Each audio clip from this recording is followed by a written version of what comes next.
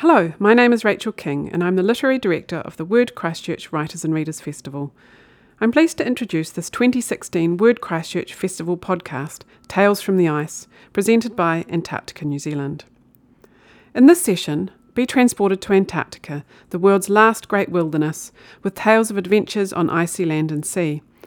ITV science broadcaster Alok Jha was recently trapped in the Antarctic ice aboard a Russian research ship that became the focus of an international row.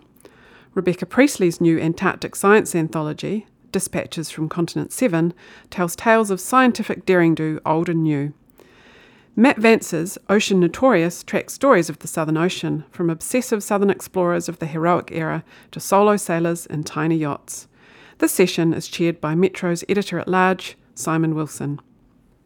There are tales galore, and David Lewis is one of my favourite. He was probably one of the most underrated New Zealanders I think who's ever lived. He didn't actually start sailing in places like that until he was 40. So he was a bit of a champion of the grey movement before the grey movement ever happened. But fear is always a part of it, even on an expedition ship, especially if you're in charge of it, is you're always thinking ahead, and the weather is everything. And there are times when it is just, awe-inspiring, and that is part of the attraction, though. It's not a fear that pushes you away, it's actually a fear that can actually draw you to it as well.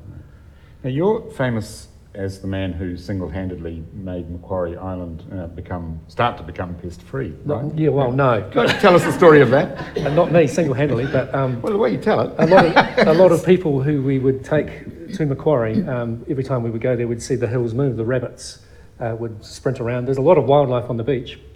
Macquarie is quite a depressing place in terms of its weather. It's 5 degrees, horizontal rain all year round. But the rabbits were killing the vegetation, and the vegetation is a big part of the picture in somewhere like Macquarie. You say in the book you stand on the boat and you can see the hill move. In those days you could go like that and hear the whole hill would shimmer with rabbits. But eventually, and we encourage everyone on board to write letters to senators and what have you in Australia, because it is part of Australia, not part of New Zealand, even though it's geographically part of New Zealand. And that's that's the reason you run these expeditions, and the reason that you talk to these people is that you're trying to convert people who can do things to actually make a difference. And another example of that is the mouse eradication on the Antipodes, which has just recently happened, and that's in the same. You have to see it to believe it, and there's no point conserving something that's out of sight and out of mind. So it's a big part. Advocacy is a big part of what you do as an expedition leader. Yeah. And the story you tell in the book is that you would sit there and have your cup of tea, a strong mug of tea, and a scone. Yep. And write letters to the minister of whoever. Yep. It was always a rich one. Stain them with the jam and the. Yep. And that's what it became. Just doggedness. Is you just do it every time you were there, and you encourage everyone around you to do it, and it seemed to work. I don't know whether it was us or whether it was a whole lot of other things, but every bit helps. There's a certain kind of person who lives in places like this, isn't there? There certainly is. Do you like to read? They're all there the for point different I've reasons. marked your friend Ted. Can you see on this? Yep. Yeah. I don't know where I'll stop. But I'll stop where I've marked that. Oh, there you go. You can this is a chap I met in Macquarie, and he was a penguin scientist, and there are a lot of different scientists there, of course. Ted and I have become friends within the limits of what a 2-day acquaintance will allow. I'm accompanying a group of birders voyaging south, and our stay is limited. He accompanies me to the mess room for my ritual scone and cup of tea. He takes extra helpings of cream with his scone and drinks his strong tea slowly. He checks the underside of the tables to find the one I chalked the coordinates I left the year before. Then he finds the correct table with a big snorting laugh and shoots out of him like a wheeze. A group of birders joins us for some respite from the weather. They quiz Ted. The answer to, is that the northern or the southern giant petrel, is easy. But the answer to, is that the male or the female king penguin, is not. It's hard to say until you upend them and have a good look. Ted swivels his hands around and dips his head as though inspecting a penguin crotch. The birders aren't satisfied. They shuffle with restrained agitation and look like prolonging discussion until suddenly a redpoll finch is spotted over by Hasselborough Beach. The redpoll is common in New Zealand hill country, but rare on subantarctic islands. The birders charge out the door and over to the beach, leaving Ted and me to finish our scone in peace. This is my kind of place, Ted says, as he uses one of his sweeping hand gestures to encompass the penguins and the delightfully rabbit-free hills framed in the window. You don't mind the harsh climate, I say? Nah, This place is more alive than anywhere I've ever lived. He pauses and spreads his arms wide. Every man has his island, and I guess this is mine. He introduces me to some of the staff. It's apparent most are escaping from something. For some, it's a big thing like society. For others, it's more specific, an overbearing boyfriend or an unhealthy interest in games of chance. As it turns out, Ted is escaping marriage gone sour and the dreaded 9-to-5 job in the city. As I hop on board a Zodiac full of birders and we begin to bash our way back out to the waiting ship, I catch a glimpse of Ted between the waves. He's standing on the beach surrounded by king penguins. I can't see his face, but his arms are giving me the impression he is smiling. As the ship begins to weigh anchor, a swarm of kings encircles us, a ring of shining liquid silk quietly rotating clockwise. Occasionally a curious head pops up to the surface. The Russian crewmen lean over the rail of the ship, flashing gold-toothed grins and pointing. "Penguin," one says, and a couple of his fellow sailors rub their stomachs in mock hunger. "Penguin dinner," they repeat, laughing loudly, as Russians often do. Thank you.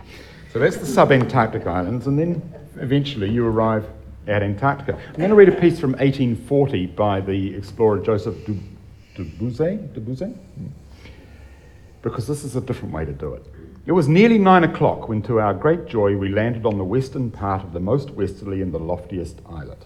The astrolabe's boat had arrived a moment before, and already the men had climbed up the steep sides of this rock. They hurled down the penguins, who were much astonished to find themselves so brutally dispossessed of the island, of which they were the sole inhabitants.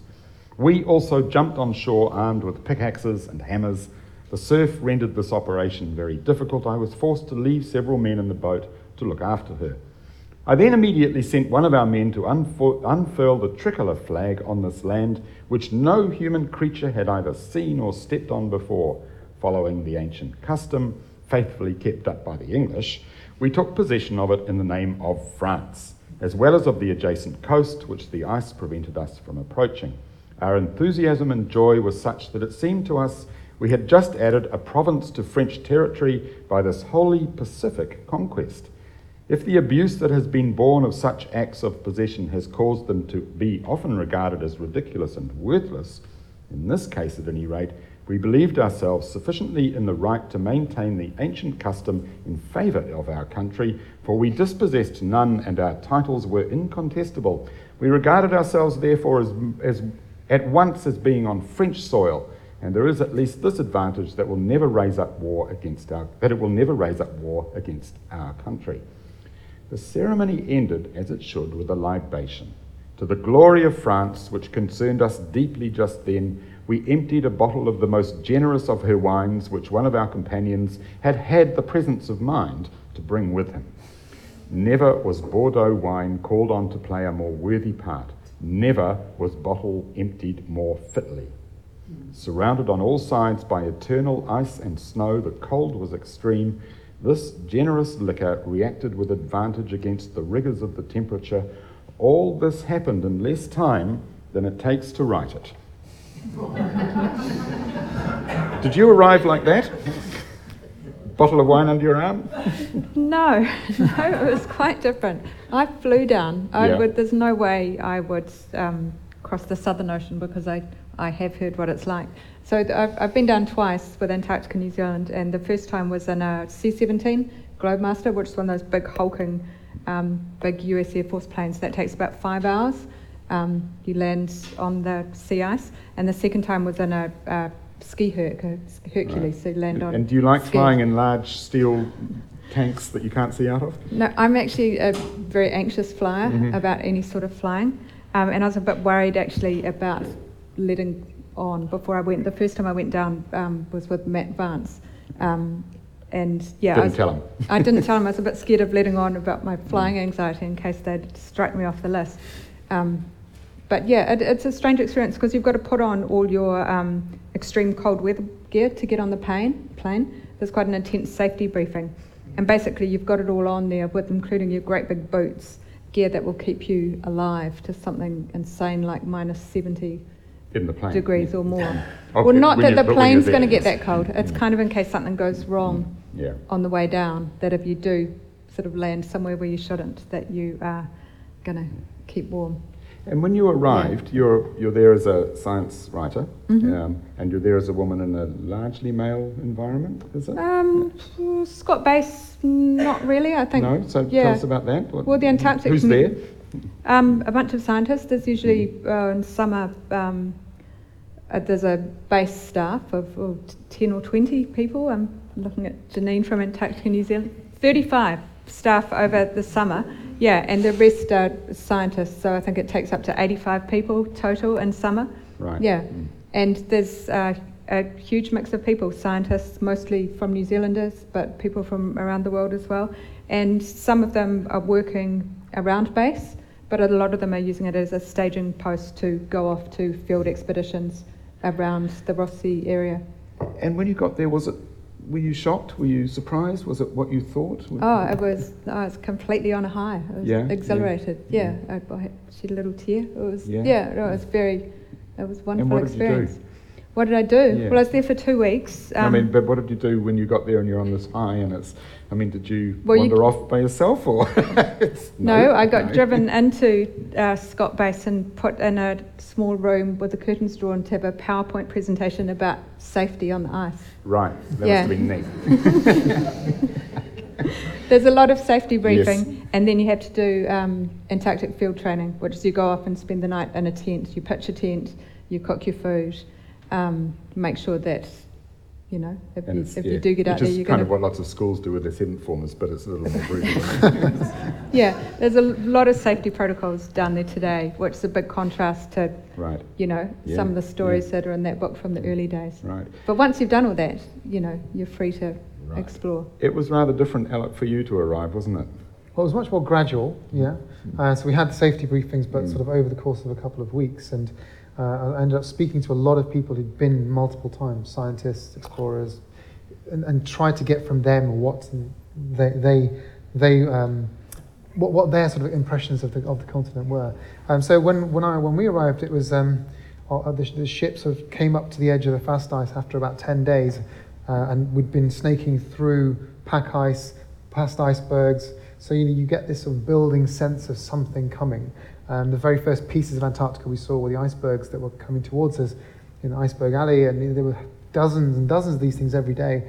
So it became blasé to see icebergs, if you can imagine such a thing. Whereas in the book, you described seeing your first one. The first one was incredible. And rightly so. You're seeing these things which are the size of small towns, 50 meters high, and then probably 200 meters below, and then they just dwarf your ship. And they come from, the first one we saw came out of the mist and just went past us and disappeared again. And it was something which, it was like seeing an animal for the first time. You've never seen this thing ever with your own eyes, and all I could do was stare at it. We tried to I tried to have profound words or thoughts around it, but I just couldn't. It was just too much.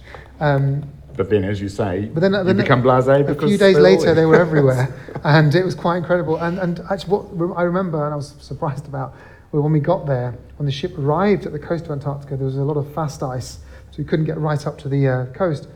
I was on a Russian ship as well, and the captain, there was obviously no moorings anywhere, so I was wondering, how's he going to stop this ship? He's going to drop anchor, but how? So what he did multiple times was ram the ship into the fast ice, which is how you stop. And it was just the most bizarre thing. I remember because I was right at the front of the ship and we were coming up to the ice, and I was thinking, is he gonna stop at some point? Or what's actually happening here? And someone said, just hold on. I'm like, what do you mean hold on? And fortunately, my sunglasses didn't fall off, but I could have the lost important them. Things are good. But the penguins that were there at the time scarpered quite quickly, but they came back and we saw them over. And then he did it a few times, and then we eventually ended up stopping and then went down. Right. Matt, do you have a first experience memory? Was it all just blur for you now? It has blurred a wee bit these days, but I do remember going south and seeing the first iceberg, and I still don't get blasé about icebergs. Maybe it's the sailor in me, but I do get blasé about penguins. Other than king penguins, I get sick of them. But but the first iceberg is actually probably the most telling time that you're going south. You've left Macquarie and you're going into the deep, deep south. There's no one around. You're in the middle of nowhere, and there pops up your first iceberg. That's the first sort of envoy of. I can imagine the only thing similar would be like going into a D-Day landing and the first bullet going whizzing past your head and thinking, right, now we're we're getting close, and it's that feeling of anticipation rather than the actual arrival. And even on the plane, when you're flying south and, for a first couple of hours you're just flying over empty ocean, when you do start seeing the first icebergs, and then when you start seeing the sea ice, everyone's sort of getting excited, and there's a sort of cues to look out the one tiny window, or go out and look out the cockpit. So, Cherry Garrard wrote The Worst Journey in the World. You've read all the worst journeys in the world, I dare say, to select them for the book. Was that the worst, do you think? Oh, what's the worst? What's the worst you know of? Well, it was certainly the most well-told worst journey. I mean, it's an excellent book. I mean, Mawson had a pretty terrible time as well, with 2 of his friends dying, eating the dogs, soles of his feet falling off. Yeah. But I think the thing about Cherry Garrard's trip is they went on this incredibly arduous journey in winter from one end of Ross Island to the other to collect these eggs of the emperor penguin. And it was a lot colder than they had anticipated. And I think down to minus 70. They had a hideous time, but they got the emperor penguin eggs and brought them back. There were 3 of them travelling. And this was an important thing for science, they believed. But by the time they took them back to the British Museum, science, ideas had moved on, and they weren't in the slightest bit interested. And what did he say? I wanted to he murder was someone. ready He was ready to murder commit someone. murder. Yeah. Just imagine it. I mean, you can't imagine it, can you? Yeah. Mawson had 3 people too, didn't he? Because you went to Cape Denison, where? We went to his house. I mean, as Rebecca said, his famous horrible journey involved losing two of his exploring comrades in possibly the worst story you'll ever hear about a loss in that part of the world. I mean, we went to we ended up, our target was his huts in Cape Denison, in Boat Harbour, which to this day are still standing and have been restored. And very carefully went there with the Mawson Huts Foundation, so we didn't just walk in, but we went there with some historians, and what was incredible is even now, walking into that place, you see their old books there, their old sort of tins of empty bottles of drink, and their stove's still there, some of the papers are still there. Of course, it's cold, so it has survived for that reason. And is ice inside still? Pardon? It's yes, iced up absolutely. Inside? Yeah. Absolutely. It's completely iced over inside. Very slowly they're chipping away at it because there are treasures underneath that for historians to understand what's there. But you don't want to just get rid of it all quickly because you might break something. But it's a beautiful still place. I mean, and the remarkable thing about it is that it's about half the size of this room, the main hut. And there were 20 or so people living there for something like 2 years on bunks. And outside is the windiest place on Earth. Hundreds of miles an hour, the wind's pretty much regularly. Sort of those amazing documentaries you must have seen from Frank Hurley's films of them standing at 45 degrees trying to build all of it. And essentially the winds are keeping them upright even though they're standing at those angles. They must have had a horrible, horrible time every single day outside. And they lived in a tiny room for 2 years. I mean, it makes you realise how difficult and what bravery was involved in what they did. And death was just part of that, I think. So, Matt, I'm going to guess that you've never had to trudge over the frozen landscapes with the soles of your feet coming off every day, but you probably have had a pretty horrific experience or two. Well, most of them have been pretty good, actually, but most of my time has been spent at sea, the time that I enjoy. Unlike these two, I'm more of a sailor than a landlubber, but the times at sea, I think the worst storm we got in the ship that I've been in, and there are times when we've sailed back from Antarctica where you could have sailed a dinghy. It's been 12 knots and puffy white flag, flat clouds all the way. One time we did get caught right between 2 big lows, and it was about 6 o'clock in the morning, and I heard this wave coming through that inch thick steel of the hull. It was a thundering earthquake sort of sound, and it hit the boat, and there was an almighty whoosh, and of course, like every sailor, you learn to sleep with your head upwind, and so you stand up on your feet as the boat rolls. And so we stood up, we all stood up on the end of our beds, and I could hear as the wave backed off, it was taking all the debris with it, like the jerry cans, the drums, the ropes, and went out on deck and had a look, and what it had done is the lifeboat deck is 14 metres above sea level, and it had shoved one of the lifeboats clean through its davits and out the other side, and the back deck had picked up a naiad and crumpled it in the corner like a aluminium can and just compressed it. And that was the first time I think I felt that the Southern Ocean, that you wouldn't survive that in a yacht. You would have just been smashed to smithereens. And when boats go disappear in the Southern Ocean, that's probably what happens to them most of the time. So no one told me this stuff. Yeah. No one told me it was that bad. And you being a journalist didn't think to read about it anyway. People said it was a rough ocean. I didn't quite realise that we're talking something crazy like that. Yeah, it is crazy, isn't it? You've got the story in your book of Richard Byrd. You've got his diary. Richard Byrd, who wintered on the ice under, didn't he? He burrowed it. He built himself a hut under the ice, or under. Is it under the ice that we saying? Yeah, it was buried under the ice. Yeah, and had very nearly died because of it. Can you tell that story? Well, his plan was to spend the winter there making meteorological observations, so to get a winter-long record of the weather conditions. And he was going to do this alone. So he had this hut under the ice with a sort of hatch at the top for getting out, where he'd get out every day, take the temperature, check the instruments, look at the stars, whatever the weather. And one time he was outside and it was a blizzard whiteout conditions. And in these whiteouts, you cannot see a thing. And the hatch closed behind him. And whatever the mechanism was broken and he couldn't open it. And he wrote quite a long piece about this. He spent quite a lot of time outside trying to work out what to do, because at first there was nothing possible he could do. There's no way he could wedge it open.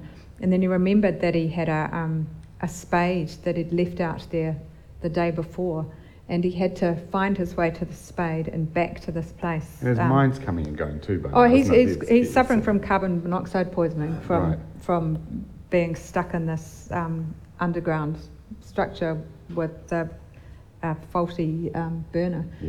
So he was not quite with it. But he did manage to get back in. He sort of wedged the spade in and so there's a handle, and he gets the metal handle of the spade under that, and he can't do it with his hands. He's got to lie on it. It took a lot of force and a lot of time. And it's his last chance. If that doesn't work, he's dead. Yeah. But he got back in and literally fell back down into his hut with gratitude. But it's an amazing story. Yeah. And Alok, you got trapped on the ice. Yeah, so it all ended spectacularly, not how you thought. No, one of the sort of things I learnt on the way down from the expedition leader was my normal life, in London is you kind of control how you move.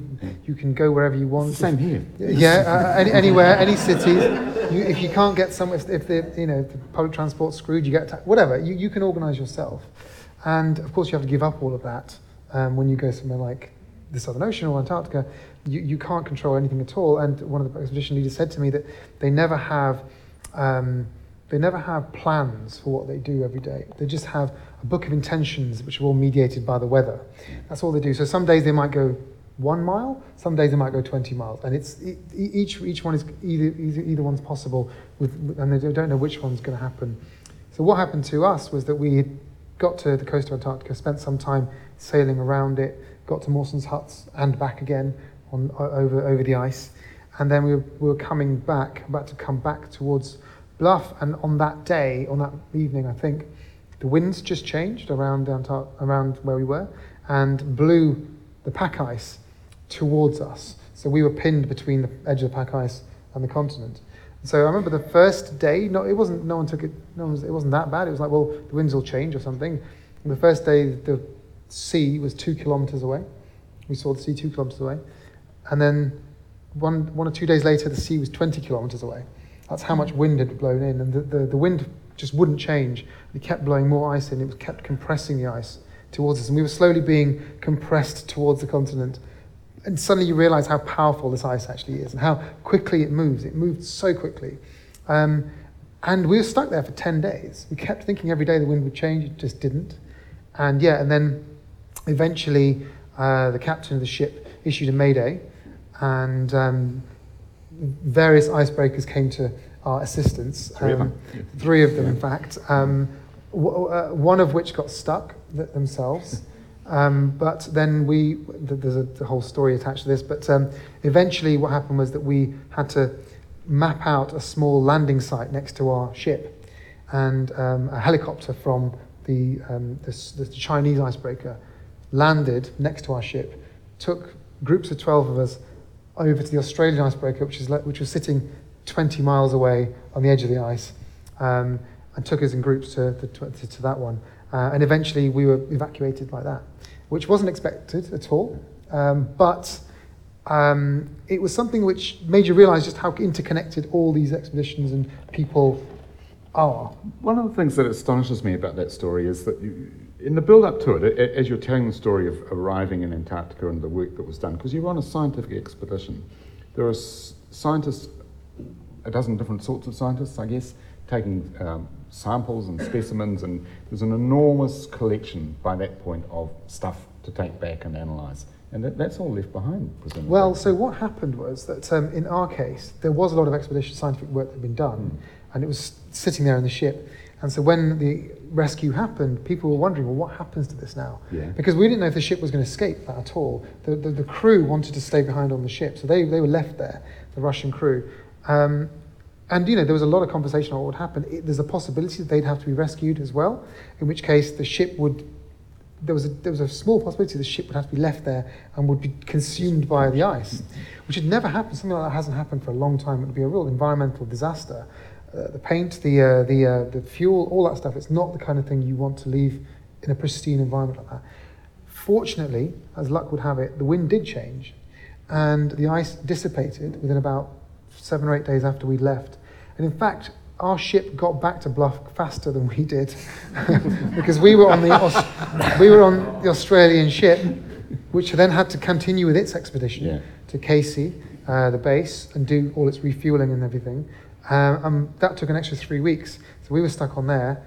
We were guests on that ship, and our ship went back to Bluff with all the scientific equipment and samples and everything. So it did make it back. There was a lot of gear on that ship, but it did make it back eventually. Is this a good time to talk about Adelie penguins and hooligan cocks? You know the thing about penguins, they're cute, right? Not these ones? Well, actually, the first time I saw Adelie penguins, which was at Cape Royds near Shackleton's Hut, I hadn't read that story. This is a piece in the book by George Murray Levick. He was a scientist on one of these early expeditions, and he studied the penguins, and he wrote a couple of books about penguins when he was back in the UK. But there was some aspects of their behaviour that he found were inappropriate to put into these books, and so he wrote a little booklet about the sexually depraved Adelie penguins, and this and was, they really are. Yeah. If you can apply anthropomorphic, it's probably too X-rated to read out. But this he thought was only suitable for other scientists to read. He just distributed 100 copies, and then this piece was recovered from the archives a few years ago. Someone found it and published it, so I included it in the book. You've got a story of gang rape and necrophilia, and you name it, it's all in there. Yeah. But it's quite. But what was so disturbing at this time was, penguins are often talked about as being like little humans. They're cute and they sort of look like little people, and their behaviour was completely against any sort of Darwinian ideas about, reproduction and homosexuality and things. It it was just too uncomfortable, I think, for readers at that time. But he also posits it as a kind of band of outsider males. They were the hooligan cocks. They were the young gather guys over there on the. Well, they were the unmated young male penguins. So most of the other penguins would be doing their work on the nest, hatching the eggs or looking after the chicks, and these were the young guys that didn't have anything better to do. And that was probably when we were at Royds, they would have been the ones that were coming to chat to us, weren't they? Yep. So I didn't know at the time. Right. And is there a human counterpart? Are there gangs of young scientists who hang around on the edge of the parties? When we were preparing for this, one of you sent an email to the other about fancy dress. Oh, fancy. Yeah. Well, there's a long tradition of fancy dress on the bases in Ross Island. It just happens that we arrived. I mean, arriving in Antarctica, I think for me, the first time, it just felt like having jet lag for days because the experience is so incredible and surreal. And so I arrived in time for the Miss Ross Island 2011 competition. Guess who, ladies and gentlemen? Skirts mandatory. And so it was a dress-up party, and the guys were all dressing up in drag, and there was a competition. But the kind of disturbing thing about it was that it was the end of October. It was just the beginning of November, so the guys had... Sorry, end of November. So the guys had all done the Movember thing and grown moustaches to raise money for prostate cancer. So there were all these moustached guys with dresses on, and we were in Antarctica. Was he one of them? No, I did a Hare Krishna because I got the haircut. Cop out, yeah. So I got to judge. I was a judge, Right, which was quite an honour. Right. Yeah. Okay. And Matt, do you go to Antarctica with a party routine? That you... With a party? No, I'm not. Yeah. You don't have a party routine No, I that you don't trot go out for- on the last night? And... The one thing I did when I was doing those trips is I'd always ski out to the A-frame, which is now the square frame because it burnt down, but I'd religiously go out there for a night. It was almost the one sort of bit of recreation amongst all the work. And I found it an amazing place to be because you just be out there with the 24-hour sunlight and just sit there and watch the world go by. It was fantastic. So that was my only little routine that I had. Helen Heath has a poem about the Adelie. Shall I read it, or would you like to read it? Sure, go ahead. It's called George Murray Levick and the Adelie Penguins. Blubber and soot and blubber and eyes raw with the smoke from the blubber-fueled lamps and clothes stiff from cooking with blubber. Audrey and the girls are so far away, and the little hooligans are everywhere, committing their depraved acts all the long Antarctic summer. Now I'll have the winter to wait and think about young males and their desperate moves in penguin suits. We can learn a lot, can't we? You noticed something else about the Adelie penguins, which was that they were abandoning their eggs. Well, so one of the things that a group of the scientists I was with were looking at was the effect of this fast ice that had grown around East Antarctica near Cape Denison. And so this was 75 kilometres wide from, so the edge of the actual continent was 75 kilometres from the edge of the actual ice. And they were looking at what effect that had on the wildlife and also the various climatic conditions around there. So it had been created because a massive iceberg had got in the way, and so the ice which normally sort of comes off that part of Antarctica, which normally goes into the Southern Ocean, was being blocked, and so had created this extra land, as it were. And the Adelie penguins, which there was a colony of these right outside Mawson's huts. Mawson writes about them himself, and I think probably ate many of them. His group probably ate many of them. A very famous colony. We went to see this colony, and they just collapsed, basically. There were penguins there still, but there were cracked eggs. These eggs weren't being looked after. The penguins would sort of stand over them, sometimes sort of rock the eggs around, as if they'd given up, essentially. And what had happened was essentially that because they had to each walk something like 75 kilometres each way to feed, because there was no open ocean near where they were anymore, there was just barely enough food for the penguins to look after themselves, never mind bring anything back for their young. And I was with a Kiwi ornithologist, actually, and she was talking. She went there and she was talking about how basically these penguins won't move their colonies, despite the fact they have to travel all this way. They won't move them because they're so stuck to where they grew up. It was really tragic. There were dead small birds around. It was tragic, and they've actually published a paper on it now, showing the collapse in that colony. But what she said was slightly more positive, was that the next generation of penguins do learn. They do move. They will go and establish another colony somewhere else, perhaps closer to the edge of the ice. And eventually, one day, in the next decade or so, this iceberg will move out of the way, and that ice will clear, and that will become open ocean again. And it's just fairly natural for that sort of stuff to happen. But it was a tragic thing to see. Right. One of the things you remind us of in your book is that water comes from outer space. Yeah. So, which of you knows where the lair of the predator is? And what else comes from space? Where'd you start? Meteorites? I mean, when you say where do you start, I mean, what has astonished you the most about what's in Antarctica that came from elsewhere? Well, I mean, God, so all of our water does come from space. That's something which is a story that's been developed over the last 20, 30 years in terms of how we understand where our oceans came from. Our planet did form out of the rocks and dust around the sun. It did have a lot of water in there, but when it formed, the surface was incredibly hot and volcanic, so all of that water evaporated away. And about 4 billion years ago, there's a period of time called the Late Heavy Bombardment, when asteroids and comets hit the Earth for 500 million years. Can you imagine how rough that time must have been? But all of these asteroids and comets have a little bit of water attached to them or contained within them, and they bring our oceans to the planet. And so all of the surface water is alien.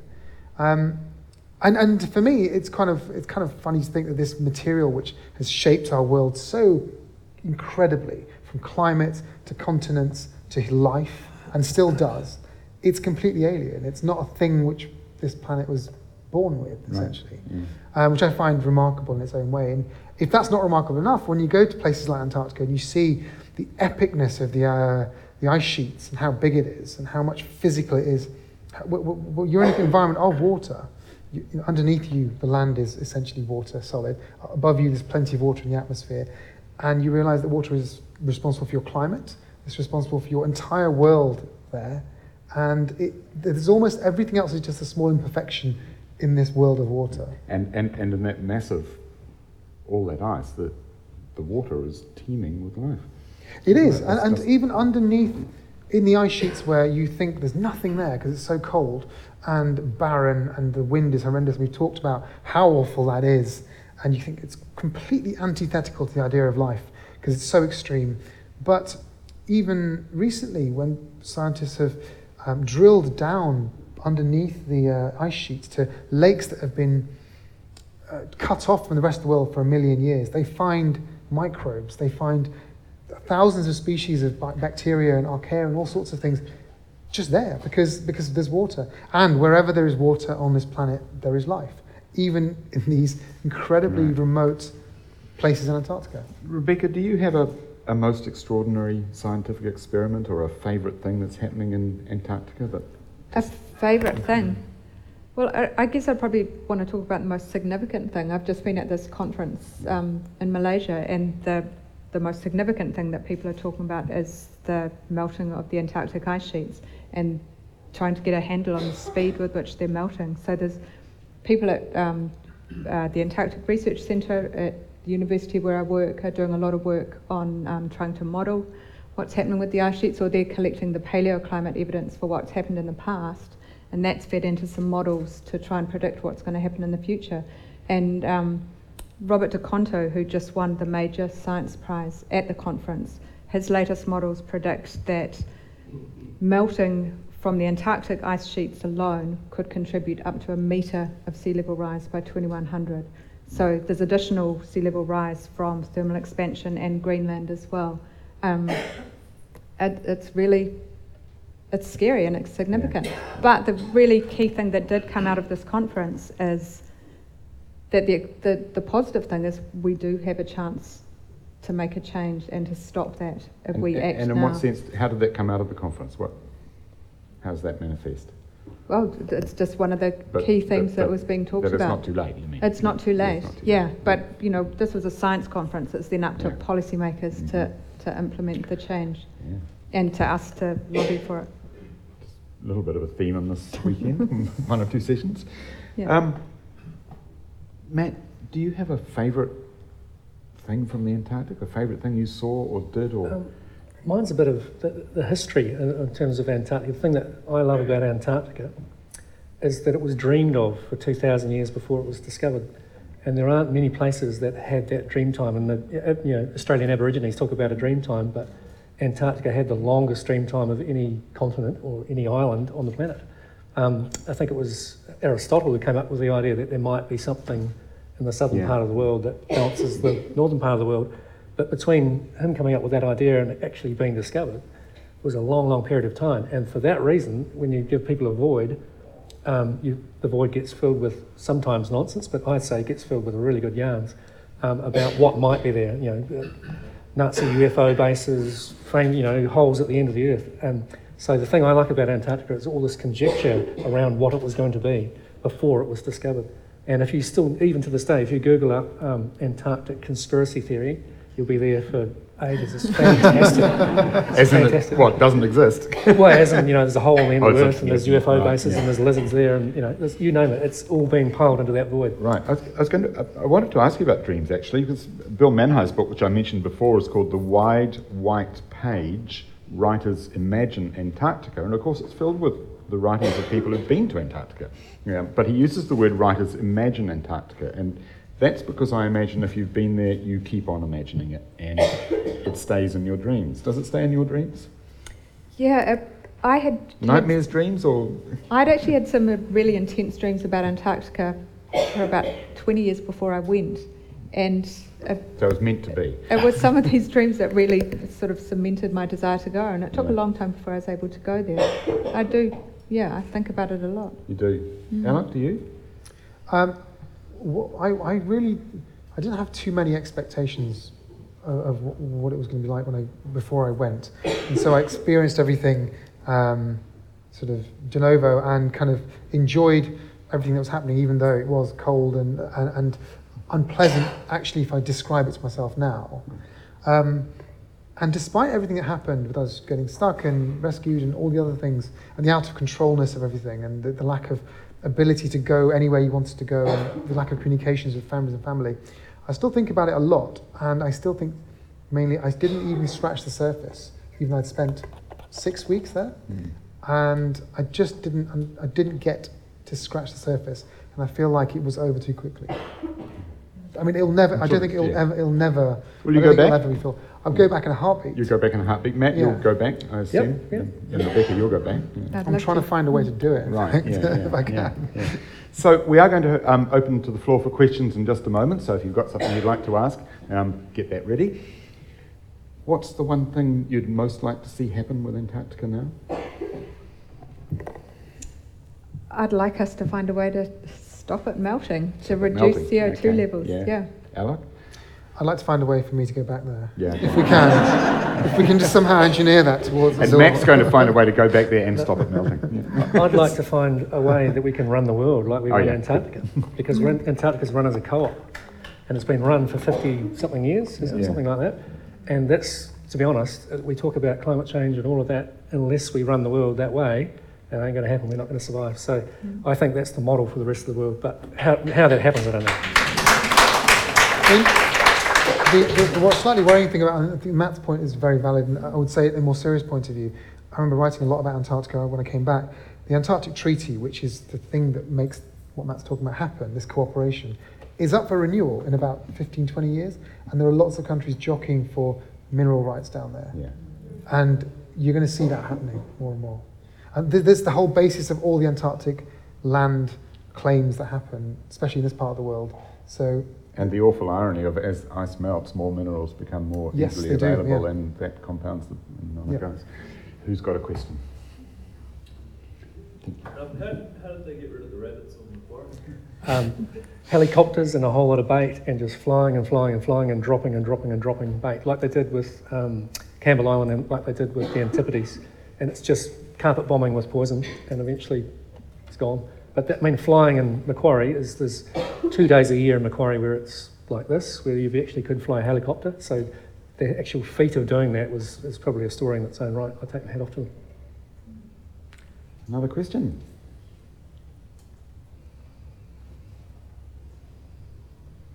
Living off, you actually get to see water clippings hut at all? I have. No. Yep. What sort of study conditions is it? Good. Just fill us in on. She's rough as guts. It's probably one of the few huts that haven't been restored, for the sake of a better word. So it's there, and it's still. But all those huts have that feel about them. But Borchwick's is completely rough as guts. It's the way the penguins have been in, and it's rough and it stinks, and it's but good. There is a there is a restoration program Yep. happening now. Yeah. Yeah, no, because I was going to ask if anyone was prepared to take it up. Yeah, the New Zealand Antarctic Heritage Trust. A hard one to restore though, because it's in Cape Adare, which is a long way from Scott Base. You need a ship basically to get in there to do it. But Antarctica New Zealand's got and Anzari have got a big project at Cape Adare, which is making it possible. Yeah. All right. Question at the back. I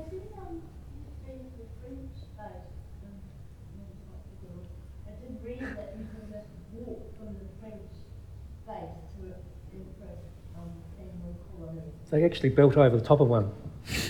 Yeah, so you can walk over the Have you been there? Yeah, I have, and the base, it's a beautiful base, but they put it on a colony, and the colony's only there because it's bare rock, and you walk over the top of it, and the penguins just moved back in. The minute the bulldozers moved out, they moved back in, and so the penguin colony's all around the base, and you walk over the top of them on the boardwalks, and yeah, that's great. Yeah. Classic French behaviour. Anybody else? Tell me, do you find, from your experience, would there be people that couldn't cope with the conditions in the Antarctic? Would they be screened beforehand so they would know about it? Do you go through a screening process? For the short visits, you have to have everyone has to have a medical screening. I think for the longer visits, for the people who are going to stay on base, different national programs have different levels of screening, but yes. But going crackers is a great winter tradition, and in fact, Mawson, the end of Mawson's story when he got back to the hut, his radio officer went insane, so he spent a winter in a room half the size of this with a person who was severely schizophrenic. And he spent the rest of his life in institutions after so that. there is a history of that, and there's a few examples in the book. But that said, what Matt was saying about if we ran the world like we ran Antarctica, I found the people invariably when I've been in Antarctica is just the nicest, most cooperative, generous bunch of people.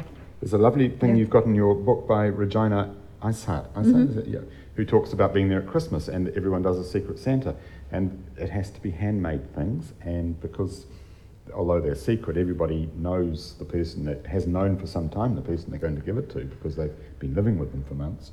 They're really lovely. The gifts are fantastic. She calls them awesome, but she's not a writer. But yeah, I think that's really lovely. Another question? Up the back? I'm sorry. The sunlight, is that, like, how long is it actually for? And does it vary according to the part Yes. It depends which base you're at. But what is it, Scott Base? How long do they lose the sun for? Is it 4 months? Yeah. And that's incredibly hard. I mean, you don't know how hardwired we are to the sun until you have to sit there and see it go around all day, every day, or not see it at all. And in the end, that has an effect on your head, and either too much sun or not enough, and it will. And to be honest, that's probably what space travel, if humans ever do space travel, that's the thing that's going to get them. It's actually keeping their marbles, not actually the physical side of it. Yeah. Question over here. Thank you, Rob. I very much enjoyed this armchair trip down there. I hope to do it myself in unfortunately a paid way next year with a friend who's always wanted to go there. But it's one thing that's sort of always part of the Antarctic in my mind, and it's the fact that once that place was hotter than just a tropical island, and the whole thing is turned into a different place, and you see the dry valleys and things which actually look perfectly like parts of the United States, Arizona or something, but they're not, they're colder, but they just look the same. And the desiccated seals too. The impact of this former tropical place turning like this, obviously it doesn't normally appear in anyone's minds, but it's quite to my mind, the strangest of all contrasts, and of course it's the real picture of climate change and the world evolution. And I think that's the bit about the whole place that really you just can't quite follow, and just sort of like a casual look at it. But obviously it's researched a lot down there, but does it sort of cross your mind while you're there as a visitor? I mean, it's a disaster and dinosaurs dropping in. You can't conceive of moisture or humidity at all when you're there. You're in a desert. But if you look at, and Rebecca's probably better to speak about this than me, but the Andrel program looked at the past climate. How many years did they go back? 40 million, something like that?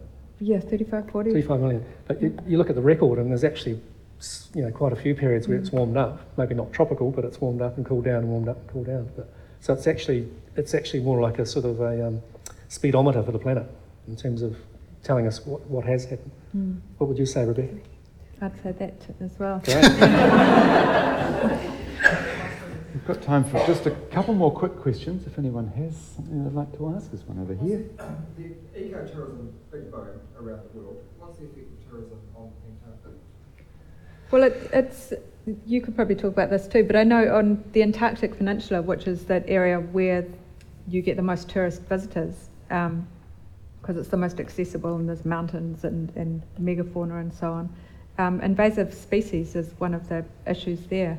If you go down there, you've got to vacuum out your pockets and check all your Velcro for seeds, insects, things like that. Because as the temperature is getting warmer, and that's the part of the planet that's warming the fastest, it's becoming more hospitable to species that previously would not have been able to survive there.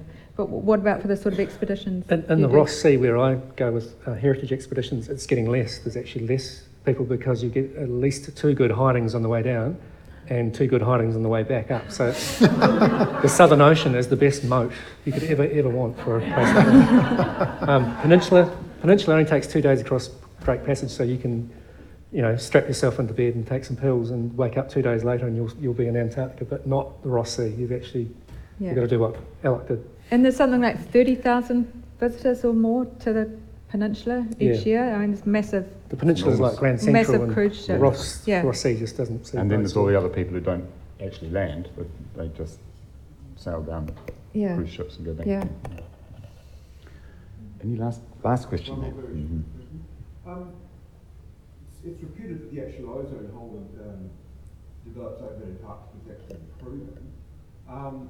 What at its worst point was the effects actually on local fauna there?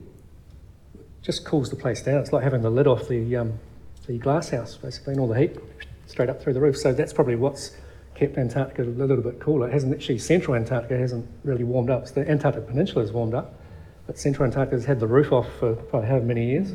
So that's probably actually helped keep it cold. I don't know about the fauna and flora though. I'm not sure about the UV impacts on the fauna. No, not a lot of flora down there. Yeah. So, thank you to Antarctica New Zealand for sponsoring the session. Thank you to Matt Vance, Alok Jha and Rebecca Priestley. I have enjoyed enormously listening to them, and I'm pretty sure you have too, so thank you.